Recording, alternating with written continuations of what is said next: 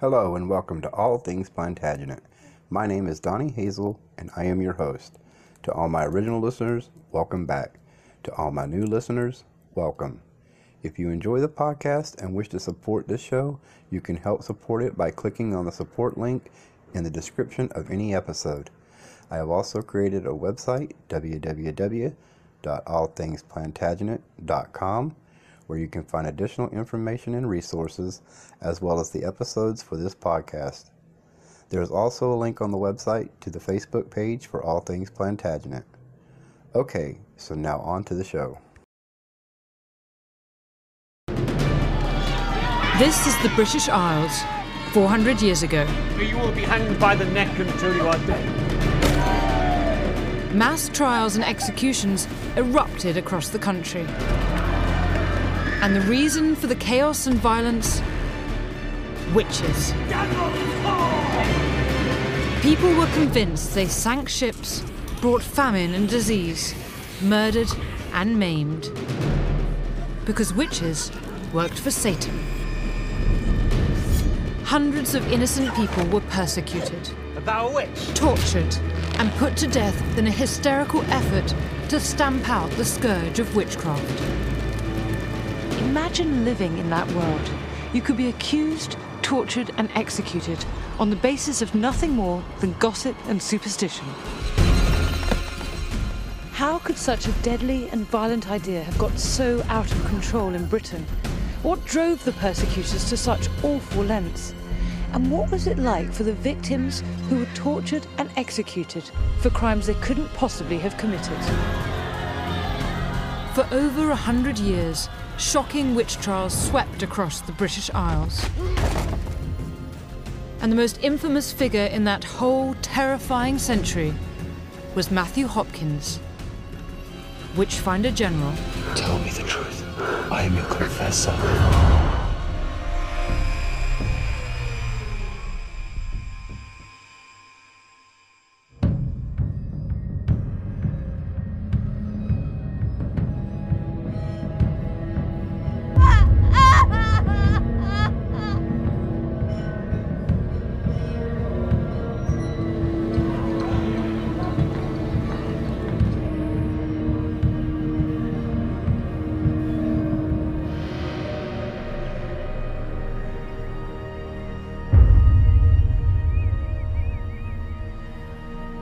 This is the sleepy village of Manningtree on the River Stour in Essex.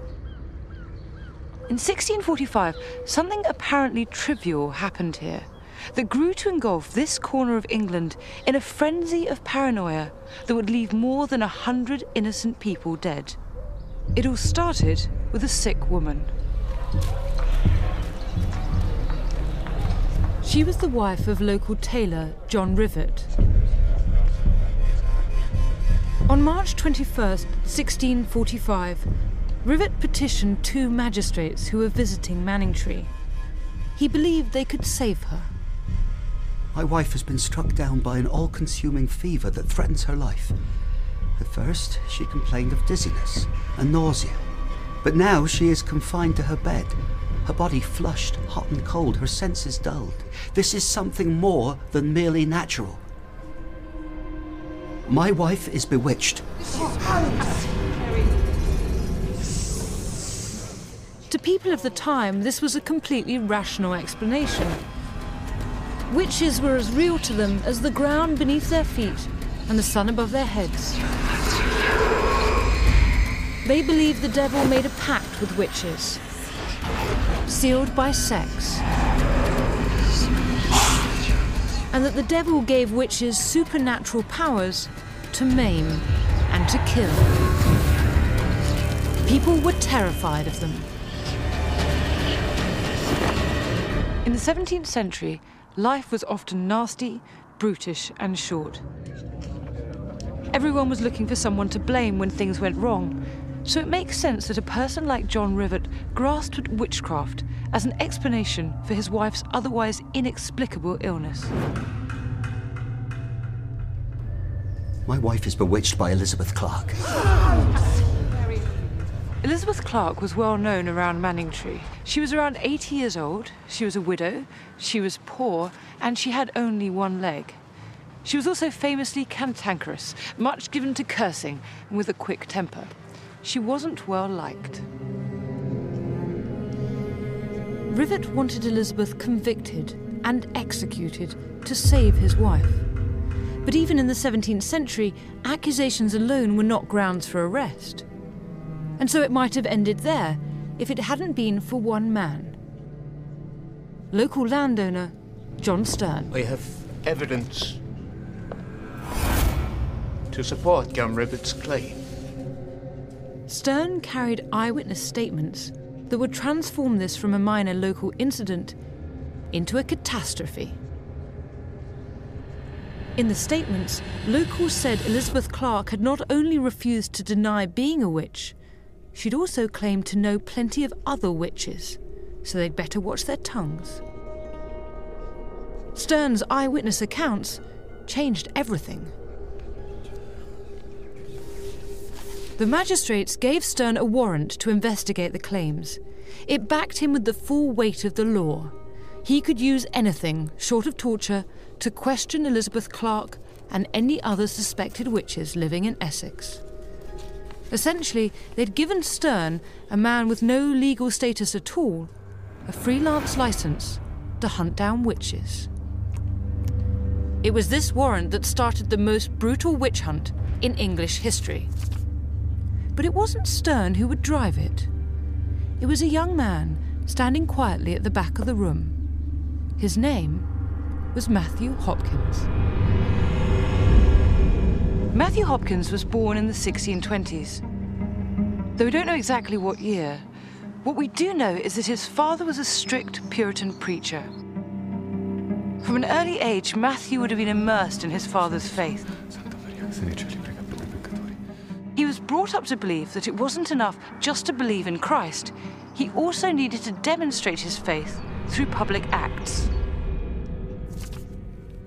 And in that Manningtree meeting room, Hopkins saw an opportunity to do just that.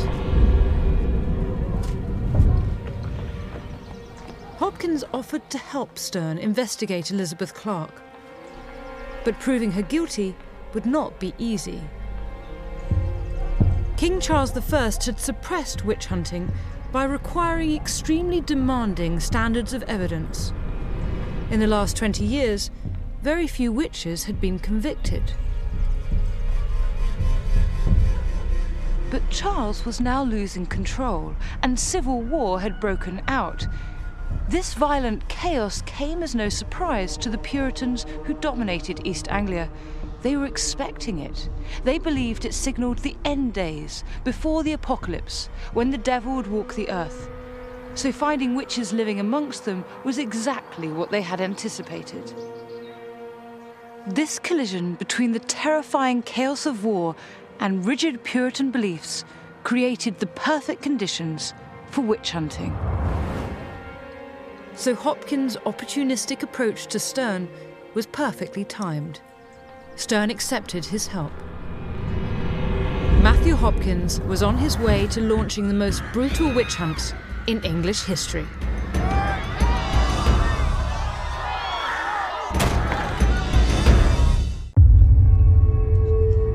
Matthew Hopkins and John Stern, two men with no legal training whatsoever, had been given a warrant to interrogate suspected witch Elizabeth Clark.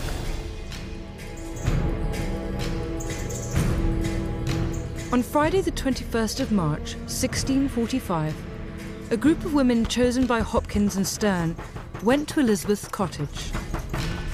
Get her! What are you doing? The women stripped and searched her, looking for the devil's mark. Find it! People believed that the pact between the devil and the witch was consummated with sex. He would then mark her body. The devil often concealed these marks beneath a witch's body hair. The searchers would do whatever it took to find it. A devil's mark could be any skin blemish, a mole, even an age spot. So the chance of finding something on an elderly woman was pretty high. Finally, they found the mark, hidden on Elizabeth's genitals. This was an appalling level of casual brutality. Imagine the shame and humiliation for Elizabeth Clark. Remember, we're talking about an old and disabled woman. As a widow, she didn't even have the protection of a husband. But the mark alone wasn't enough. To be certain of a conviction, they needed Elizabeth to confess. Hopkins and Stern's warrant restricted them to operating within the law, which excluded torture. So to get what they needed, they would have to be creative. Elizabeth Clark was tied to a chair and deprived of sleep. Wake up, old woman! In the 17th century, sleep deprivation, by the thinnest of margins, was legal. Are you a witch? No, not I!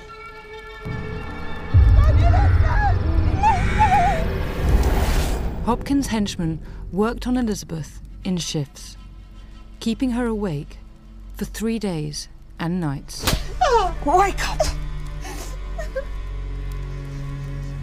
But Elizabeth Clark must have been tough as old boots, because she still would not confess. On the 3rd day, Hopkins and Stern paid her a visit. It was the first time Hopkins had come face to face with Elizabeth. Do you know who I am, old woman? I'm your confessor. When did you sign a pact with the devil? What sins have you committed in his name?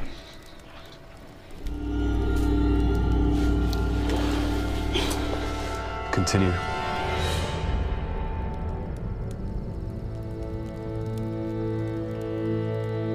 Hopkins was never going to give up. It was all too much for Elizabeth. Stop. Please stop.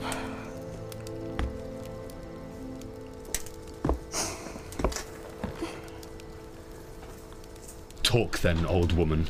In what form did the devil come to you? He was a tall, proper, black-haired gentleman. A properer man than you yourself. Come to me 3 or 4 times in a week. To my bedchamber. And go to bed with me. I never deny him.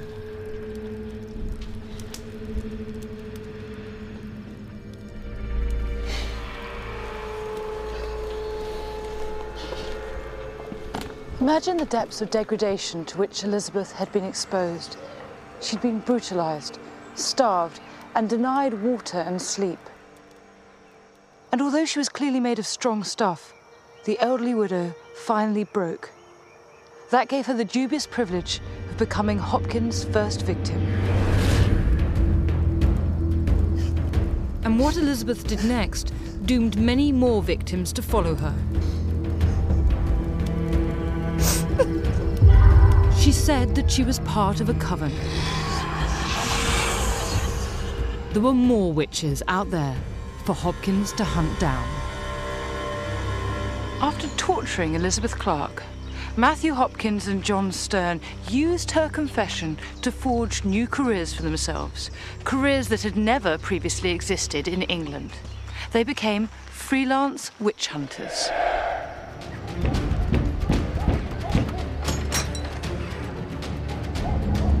Hopkins and Stern used the Manningtree warrant to begin hunting down the people Elizabeth Clark had named. Elizabeth was arrested in March. 6 more arrests followed in April. By June, as Hopkins and Stern hit their stride, the number had swollen to at least 30.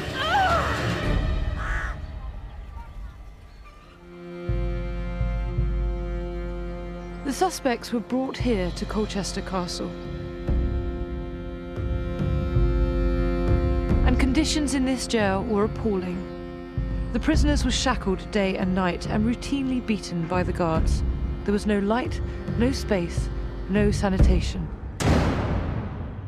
By June, 4 prisoners had already died, most probably from typhus. On the 17th of July 1645, the survivors were herded onto carts bound for the courts at Chelmsford. For many of them, it wasn't the first time they'd been arrested for witchcraft, but previous cases had been dismissed for lack of evidence. Perhaps they expected the same result this time. If so, they reckoned without Matthew Hopkins' zeal. He was determined to rid the world of Satan's agents.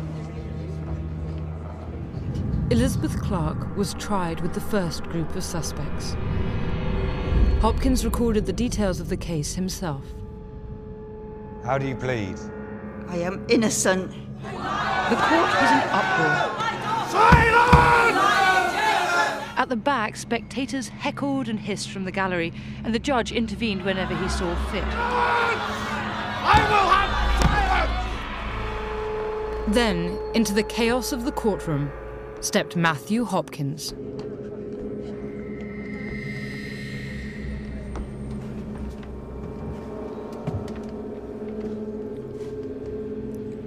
Clark was apprehended and searched, and found upon her 3 teats. So upon command from the justice, they kept her from sleep 2 or 3 nights. Immediately after this witch confesses several other witches. Hopkins had something that recent trials had lacked: the confession that he'd extracted from Elizabeth. The confession of a witch, in my judgment, is enough to hang a witch.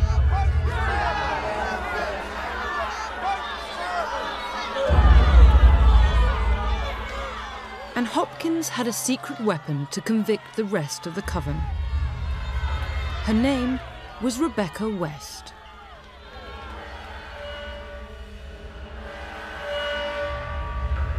He had singled her out in jail and offered her freedom if she gave evidence against the others.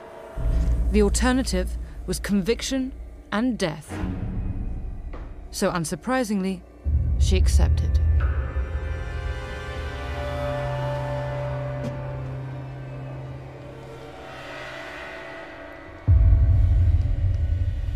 We came to the house where there were 5 witches. They commanded their spirits, some to kill a man's horse, some to lame a cow, lame a child.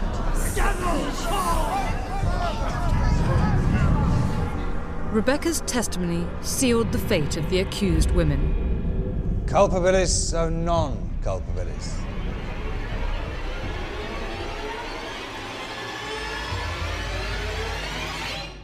Culpabilis! 15 of the accused, including Elizabeth Clark, were found guilty and sentenced to death. Hopkins was victorious. It was the largest number of convictions in a single witch trial in English history.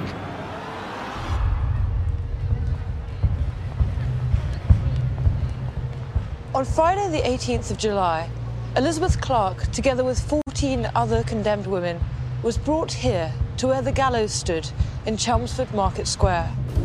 No! I didn't do anything! I didn't do it!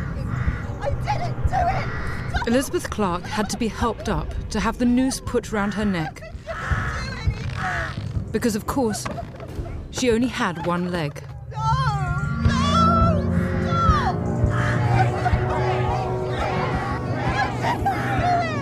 Elizabeth Clark's only crime was to be poor, bad-tempered, and in the wrong place at the wrong time, when Hopkins was launching his career.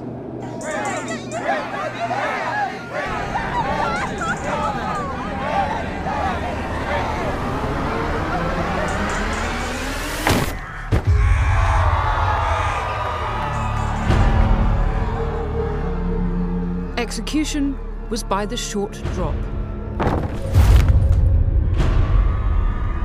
The victims died slowly of strangulation.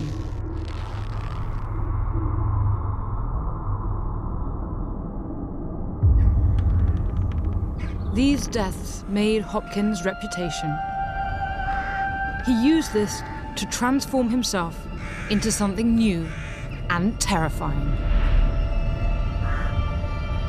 Hopkins gave himself a grand new title, Witchfinder General. He became unrecognisable from the man who had stood quietly at the back of the meeting room in Manningtree. This is a contemporary portrait of Hopkins. Notice what he's wearing. He's got a high-crowned hat, boots, spurs, and he's carrying a staff. He's the very image of a respected country magistrate. When someone dressed like this walks into a room, people are going to sit up and pay attention. And I think it's obvious that Hopkins has dressed himself like this to have the appearance of authority. I mean, what does a man in his 20s need with a staff except to have the symbol of a rank that he doesn't actually possess?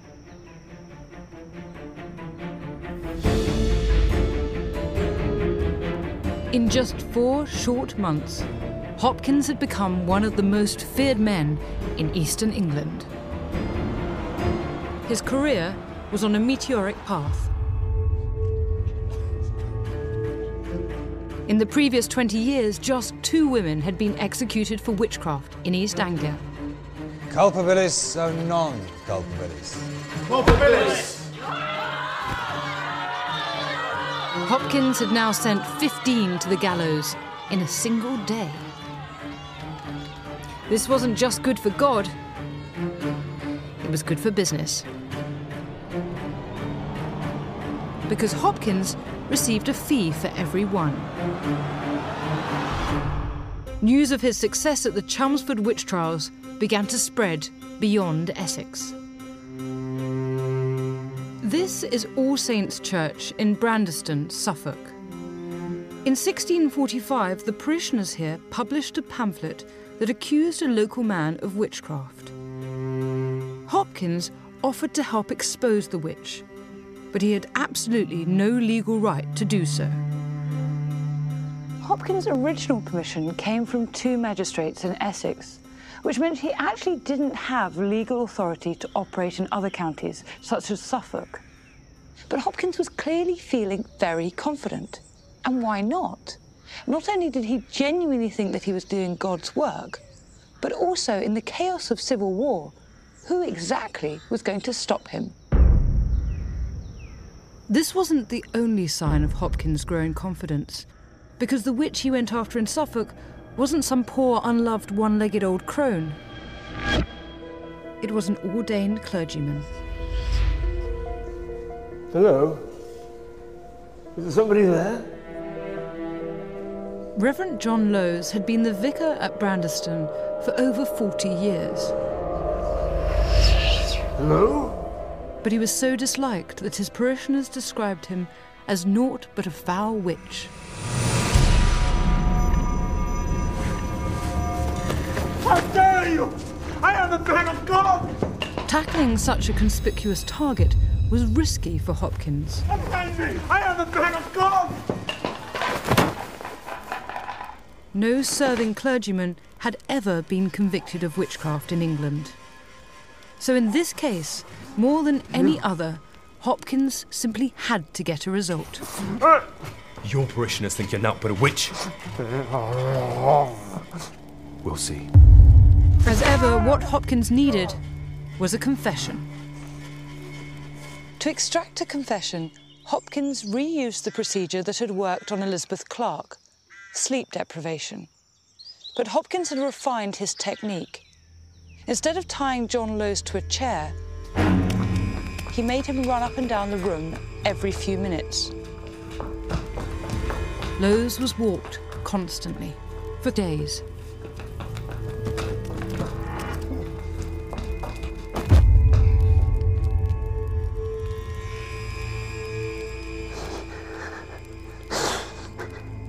When did you make the pact with the devil? Confess. Tell me the truth. I am your confessor. No. Hopkins had successfully used sleep deprivation many times to get a confession. It was the most extreme technique he could legally apply. But this time, it had failed. Hopkins' new career was under threat. Hopkins had built an entire reputation on getting results when no one else could.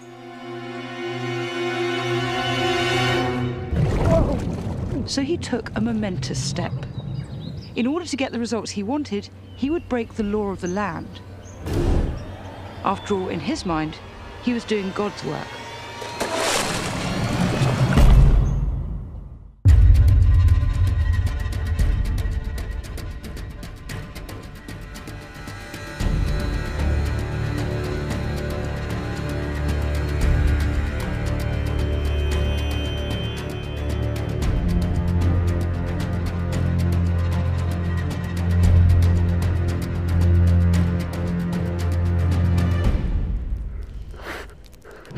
Matthew Hopkins had a problem.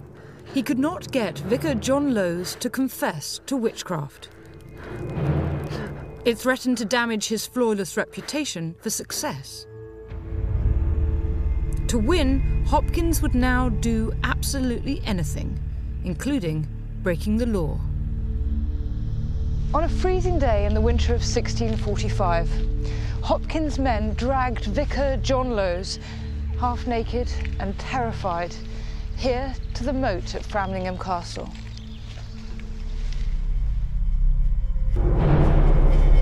To try and break Lowes, Hopkins used a technique known as swimming the witch. It came highly recommended. James I had written about it in his book Demonology. He said that by accepting the devil, the witch rejected the sacred waters of baptism, and as a result, the water would reject the witch's body, and he or she would float. If the suspect floated, he was a witch and should be executed. But if the suspect hadn't rejected the waters of baptism, then he would sink as the waters embraced him, and he was proved innocent. Of course, there was also a great chance that he would drown. So by the time he arrived here, sink or swim, John Lowes was a dead man. Whatever James I may have said about this test, it was considered torture and therefore highly illegal. But Hopkins believed he could get away with it as long as it got results. This decision would come back to haunt him.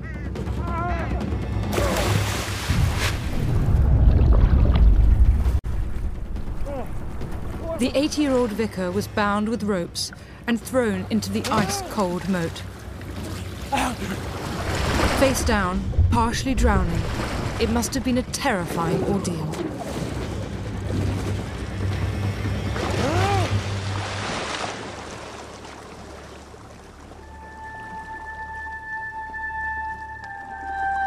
There's no record of how many times John Lowes was plunged into the water. All we do know is the torture finally broke him. Art thou ready to confess? My imps killed cattle and sank ships. Hopkins was victorious. But there was one thing Lowes would not admit. I never made contact with the devil. Though my familiar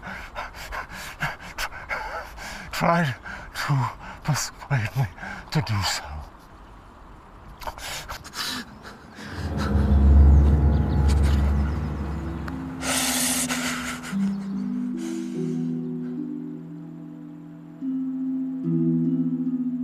Unlike the other accused, Lowes never confessed to making a pact with the devil. He gave Hopkins enough rope to hang him, but he never truly broke his covenant with God. He was, after all, a man of the cloth. You have to admire someone who clung to what he believed was right through the appalling sleep deprivation and partial drownings, and still would not yield that final inch. But Hopkins' gamble to use torture had paid off. And by the time Reverend Lowes was hauled into court a few months later, Hopkins already had 90 other witches on trial on that same day. so the old minister's claims that he'd been tortured had no chance of a fair hearing. He was found guilty of being a witch and was sentenced to death.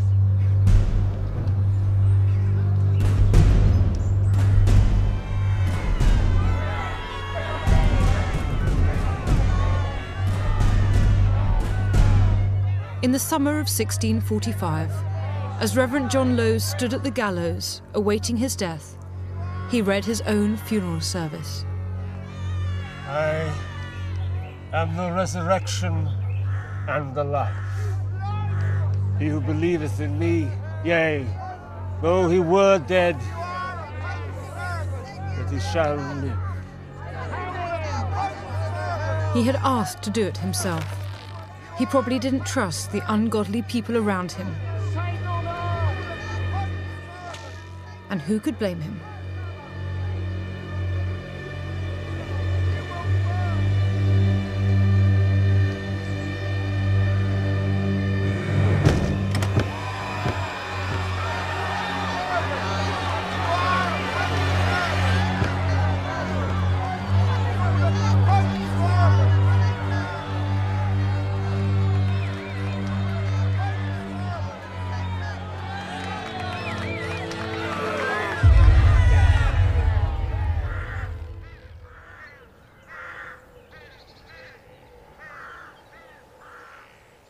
Hopkins had now had a sitting vicar convicted and executed. He was using interrogation techniques that were expressly banned by law, and he was operating in 7 counties across the southeast of England, far beyond the legal limits of his original warrant. And no one stopped him. And I suspect there's a good reason for that. What's really interesting about his success is that although Hopkins called himself a witch finder, he didn't actually have to find a single witch. Locals were doing all that for him. Look at Elizabeth Clark. The local community essentially offered her up on a plate. She was bad-tempered and poor, a charity case who was a drain on village resources, and all she offered in return was cursing and swearing. And John Lowes' parishioners hated him so much they published a pamphlet denouncing him as a witch. How much easier life would be if people like that simply disappeared. It's hard to avoid the conclusion that towns and villages were using the witch hunts as a form of social cleansing, and Matthew Hopkins was simply the well-paid instrument of their will.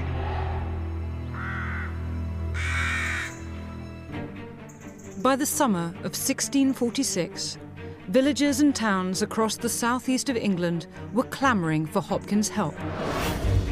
In July, he was in Norwich, where 20 witches met their end.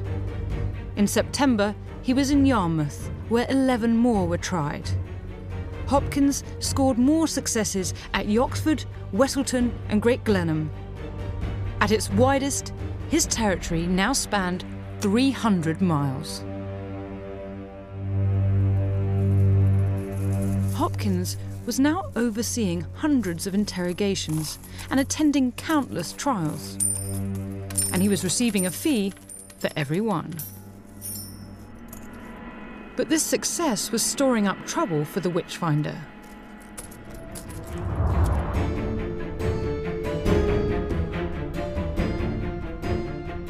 The first warning signs can be found here in the archives of the East Suffolk Records Office.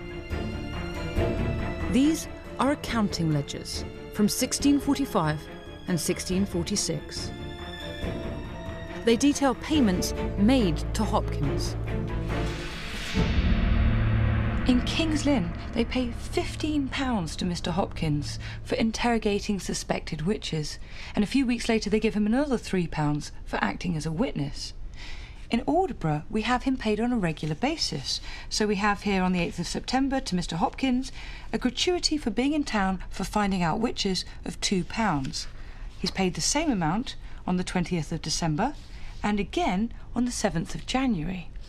And here in Stowmarket, we have that he's paid £23 in the spring of 1646. Matthew Hopkins may have started out doing God's work, but he had turned it into a very lucrative business. And the Witchfinder General's fee wasn't the only cost.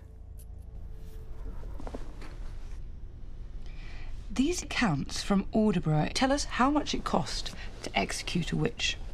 So this reference here says, to William Daniel for the gallows and setting them up, £1, and for Henry Lawrence the roper for 7 halters and for making the knots, 8 shillings. We've got a cost here for the sundry men for watching days and nights over the witches, 13 shillings and 10pence. In total, it adds up to something like £40, which would have been 1/7 of the town's yearly income. And to pay it, the town had to raise a massive additional tax. And it seems that this was a pattern that was repeated wherever Hopkins went. In short, Matthew Hopkins, Witchfinder General, was starting to hit people where it mattered, in their pockets. Matthew Hopkins' reign of terror was about to come crashing down around him.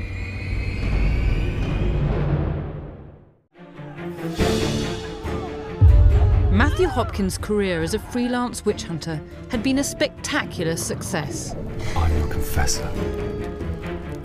In just 2 years, Search him. he'd been responsible for the torture and execution of hundreds of accused witches.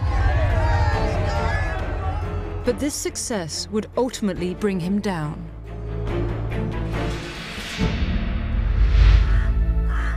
People began to complain about the executions. It wasn't the killing they minded, it was the cost. At Brandeston in Suffolk, for example, parishioners refused to pay for the execution of their own vicar, John Lowes. People with serious objections to the Witchfinder's cruel methods now joined the growing chorus of opposition against him. One man in particular would go to any lengths to bring him down. John Gall was a Puritan preacher here in the village of Great Staunton. He hated everything that Matthew Hopkins stood for. And when he heard that the Witchfinder General was planning to come to his parish, he began to preach openly against him.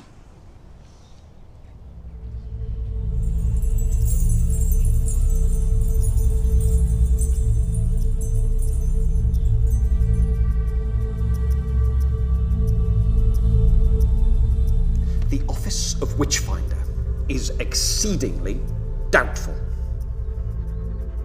A trade that was not taken up in England till this time.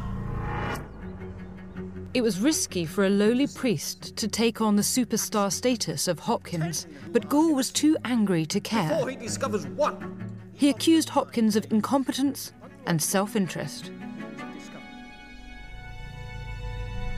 Hopkins' response to Gall's sermons was to go on the attack. He wrote to one of Gall's parishioners warning of the consequences of disagreeing with him on the matter of witches. He writes, "I have known a minister in Suffolk preach as much against their discovery in a pulpit and forced to recant it in the same place." This letter was a thinly veiled threat.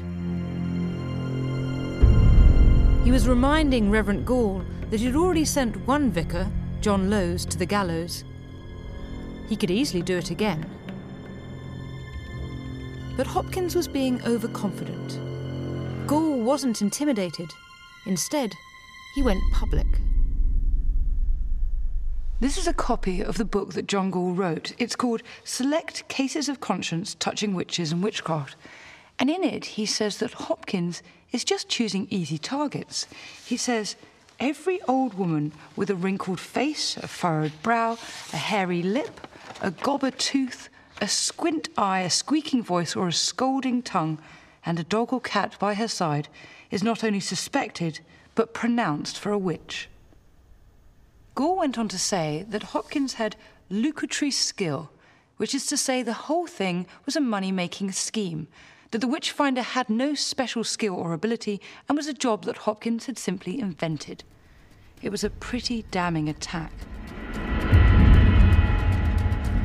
When Gall's book was published, it caught the attention of a group of influential Norfolk gentlemen. When they read it, they were outraged. In spring 1647, they went into open court in Norwich to present their objections to visiting Westminster judges. Hopkins' abusive techniques and his cavalier attitude to the law would be his undoing. They must be tortured. Make them say anything, which is a way to tame a wild colt. Besides this unnatural watching, they were extraordinarily warped till their feet were blistered, and so through that cruelty, forced to confess.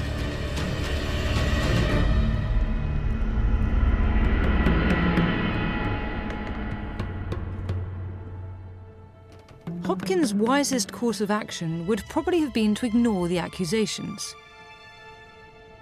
But they had thrown down a gauntlet, and Hopkins picked it up.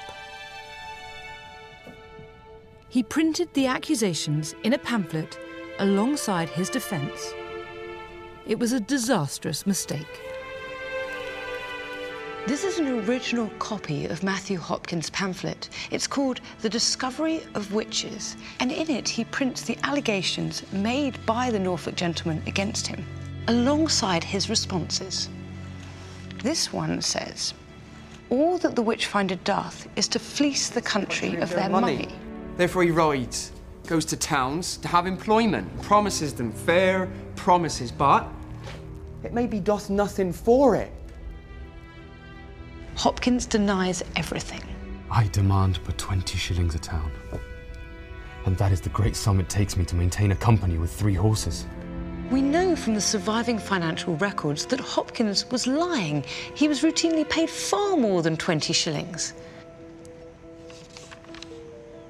But the most astonishing thing about this book is that he reprints accusations of illegal torture. There have been an abominable, inhumane and unmerciful trial of these poor creatures by tying them and heaving them into the water, a trial not allowable by law or conscience, and I would fain know the reasons for that. Hopkins justified his use of torture by quoting King James's book, Demonology. King James in his Demonology saith, it is a certain rule, for saith he, witches deny their baptism when they covenant with the devil. So Hopkins' justification was that James, a king who had been dead for 22 years, had once approved of swimming witches. This was no kind of legal defence. Hopkins failed to appreciate the danger of publicising the accusations of illegal torture and of fleecing the public. Demand for his skills evaporated.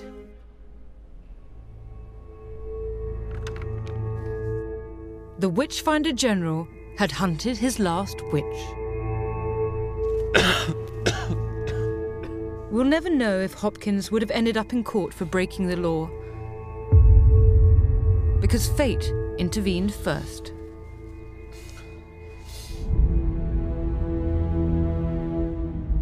On Thursday, the 12th of August, 1647, in the village where his spectacularly bloody career began barely 2 years earlier,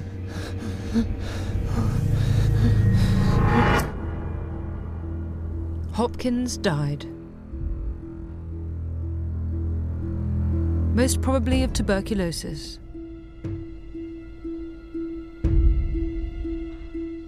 In his short career, he'd been responsible for the death of over 100 innocent people.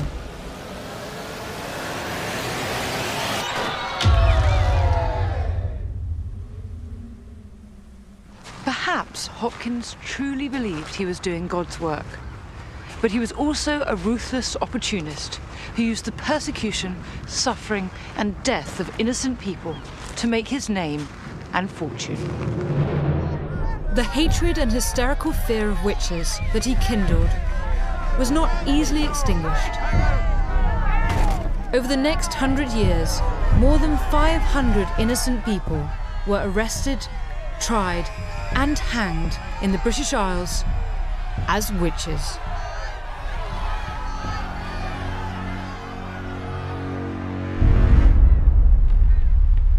Hopkins' malign influence even crossed the Atlantic. trial 45 years after his death advocated the course that hath been taken in England for the discovery of witches. Hopkins had found new admirers in a small East Coast town in the Americas. It was called Salem. The 20 witches executed there added to Hopkins' legacy of suffering and death.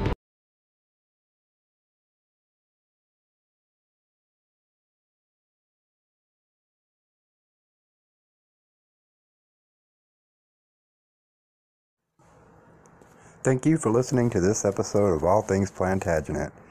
Remember, we also have a website, www.allthingsplantagenet.com, where you can find additional information and resources, as well as the other episodes. Thank you for listening, and have a great day.